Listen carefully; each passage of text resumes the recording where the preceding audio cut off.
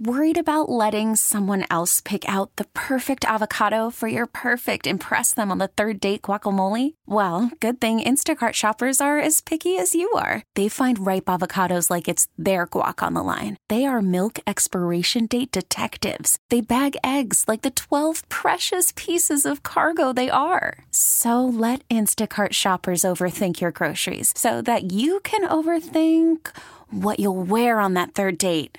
Download the Instacart app to get free delivery on your first 3 orders while supplies last. Minimum $10 per order. Additional terms apply. Well, amazingly, even though the Eagles look really awful on offense and Carson Wentz is not playing well at all, they're still in it despite their 17-9 loss to the Seahawks, because the Cowboys lost to the Patriots 13-9, so the Eagles are still a game behind Dallas with 5 games to go. That being said, there's a lot that has to be fixed, and who better to tell us what needs to be fixed than the Hall of Famer Ray Didinger from WIP and NBC Sports Philadelphia. Ray, good morning. Let's start with Carson Wentz. He was inaccurate. He's still holding onto the ball too long. He's careless with turnovers. What do the Eagles need to do with Wentz? Well, contrary to what the popular opinion is at the moment, I would say you keep playing him. Although there seems to be a growing sentiment among the fans who are very frustrated, which I understand, about let's go to McCown or let's go to Sudfeld. And I'm not ready to go there. I mean, Carson Wentz he's your quarterback. You've made the commitment to him, and he's in a bad place right now. There's no question about that. The last couple of weeks have been downright ugly. But the idea that you're going to take him out and put in a 40-year-old gym teacher, which is basically what Josh McCown is, I'm not prepared to go there right now. But they do have to fix their quarterback. I mean, I understand that he's playing with a lot of backup people around him, and that's part of it. But another big part of it is him right now. And yesterday is probably, I think it's probably the worst game. It's the worst game he's played this year for sure, and it may be the worst game he's played as a pro. Wow, that's saying a lot right there, Ray. So the right side of the offensive line was clearly an issue in addition to Wentz. It certainly didn't help Wentz. Lane Johnson didn't play. Brandon Brooks left early with an illness. Jason Peters afterwards, and I know you heard it because I saw it on your NBC Sports Philadelphia postgame show. Jason Peters even said that, maybe I'll have to move to right tackle next week if Lane's not ready to go. What do you think about that potentially happening? Well, first of all, good for Jason Peters for volunteering it. And I think the way he said it, I think he kind of recognizes that that's probably the smart move right now. Because Dillard, the rookie, did have a lot of problems moving over to the right side. I knew it would be an adjustment, but I didn't think it would be such an adjustment that you'd have to wind up pulling him from the game. But now that you've got that evidence in front of you, and you've got another whole week to prepare for the next game, yeah, I think that it could very well be that if Lane Johnson doesn't come back, and it kind of looks doubtful that he will, then maybe that's your best option. Maybe your best option is to take Jason Peters, move him over to right tackle, and let Dillard go to left tackle, where he's been practicing. That's the only position he ever played in college. He never took a snap on the right side. He said he hadn't played the right side since he was in junior high school. So there's no question that was an adjustment. So, okay, put him back at left tackle, where he's played his whole college career, where he had a full training camp, and where he had actually started and played pretty well, I thought, earlier this season. That might help stabilize the offensive line. And if you get Brandon Brooks back next week, which I would assume you would, then that will certainly help. But it was, Carson Wentz was under fire right from the beginning. I mean, he couldn't trust the right side of his line, which I understand.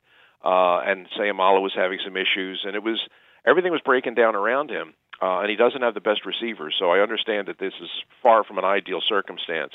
But still, there were some opportunities there, and there were some receivers open, and he just couldn't hit them.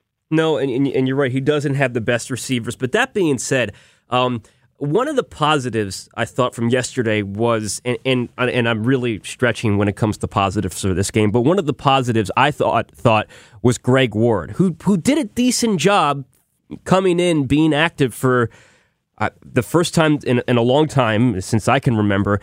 Why did it take so long, Ray, for Greg Ward to get on the field and be active when you see Jordan Matthews can't get open, Nelson Aguilar can't catch a ball, Mac Hollins can't make a play, J.J. Arcega-Whiteside isn't doing anything? Why hasn't Greg Ward played more? because I think they just view him as a practice squad player. And sometimes coaches are guilty of that. They just, in their mind, they just kind of, yeah, he's a practice squad guy, and they never really look beyond that. In some cases, I mean, you've got, Mac Hollins was a fourth-round draft choice. J.J. Arcega-Whiteside was a second-round draft choice. Jordan Matthews is a guy that had been with you before, they viewed as a veteran, even though you've had to pick him back up 3 times. I think they, in the coach's mind, for the lack of a better term, those guys all have some kind of pedigree. Greg Ward is a converted college quarterback who's been a practice squad receiver and had some nice preseason games, but that's just kind of how they view him. Unfairly, I think. I think sometimes coaches are guilty of that. They just sort of, that's kind of what he is, and that's all he is. And they just concentrate on the guys that they think are going to be their players, and the other guys are just kind of there off to the side. But when this team struggled as badly as this team has struggled for receivers all year, every time Greg Ward had a chance to do anything, I mean, going back to spring camp, summer camp, preseason games, you threw the ball to him, he caught it. When he ran a route, he got open. You threw him the ball, he caught it. And that's kind of the kind of player they've been looking for all year, and he's kind of been right there under their nose. And yeah, I mean, that's the question a lot of people are asking today. Hey, this guy's not too bad. As badly as you've been playing at the receiver position this year, why did it take you this long to give him a chance? And then secondly, after he had a really good first half in this game, why did he disappear in the second half? Those are all very valid questions. Yeah, indeed. I got one more on the offense. According to the Tacoma Tribune, Seahawks linebacker K.J. Wright, who had, I think off the top of my head, 12 tackles yesterday. I think he was the leading tackler on the Seahawks and even in the game. K.J. Wright said that the Seattle defense was able to call out some of the Eagles' plays before it happened. How alarming is that? And from your perspective, watching the game on television, were you able to notice some predictable things as well? Yeah, I think so. The tight end screen, for example, is a play that they ran to the point where it is very predictable. It's predictable by situation. It's predictable by formation. And they have run it, and they have run it, and they have run it in the last few weeks. And part of it's a function that they just can't get any play out of their wide receivers. So they've been maybe overusing the tight ends, both Ertz and Goddard. And so there were a couple situations yesterday where, yeah, I saw them, and I said, this is going to be the tight end screen, and sure enough it was. So now if I can pick it up, I'm sure that the Seattle Seahawks can pick it up. So, yeah, that's a problem, but I think part of it is, and I think it's true, I don't know to what degree it's true, but I do think it is true, that there's a certain predictability that translates over to the defense. And I think part of it is just the fact that they are so hurting for personnel, and they are so devoid of talent on that side, that when you don't have the players, it kind of shrinks your playbook. And there's only a handful of plays that you probably feel comfortable running with the cast of players that you have right now. So the smaller the playbook and the fewer plays you run, the easier it becomes for the defense. I think that's probably true. The defense, Ray, the Eagles defense did a really good job against Russell Wilson. I can't remember Russell Wilson playing that bad against the Eagles in his 4 matchups. That might have been the worst. But one thing that is bothering some people this morning, and it's totally understandable, is that after, I believe, Roddy McLeod's interception, they're down a touchdown at that point, the defense goes to the end zone to celebrate. What's your reaction to that? Is that the right thing to do? Is it the time and place for it, or should they have just moved on and not even done anything?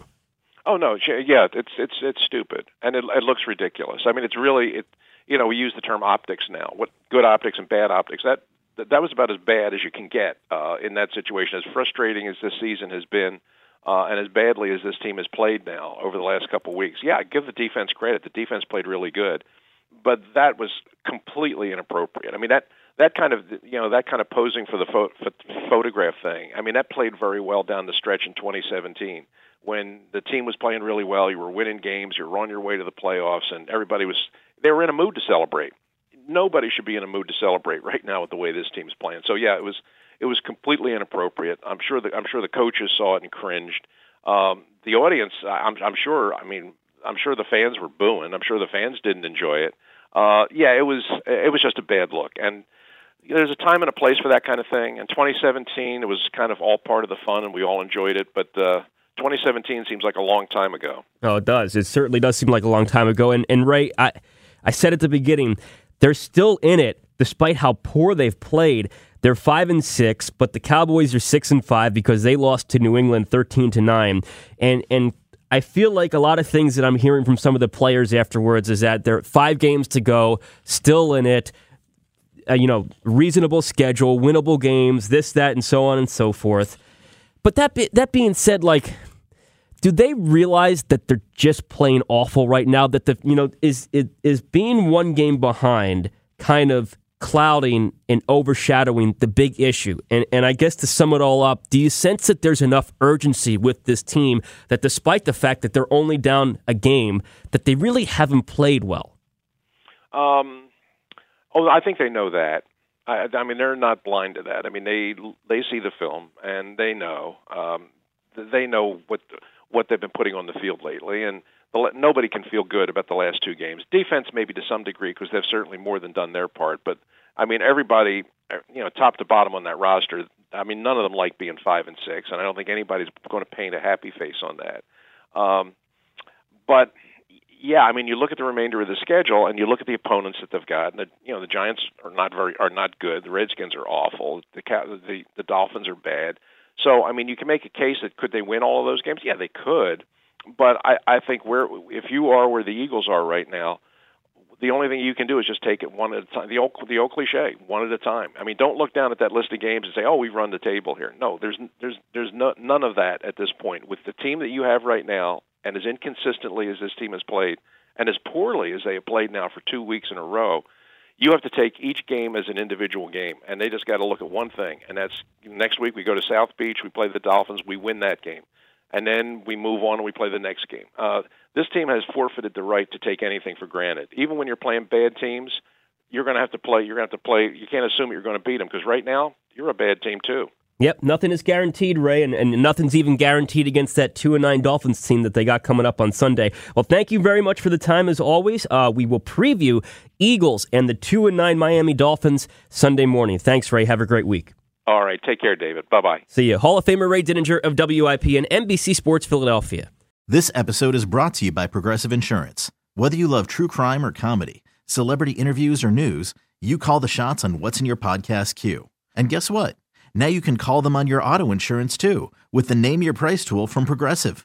It works just the way it sounds. You tell Progressive how much you want to pay for car insurance, and they'll show you coverage options that fit your budget. Get your quote today at Progressive.com to join the over 28 million drivers who trust Progressive. Progressive Casualty Insurance Company and Affiliates. Price and coverage match limited by state law.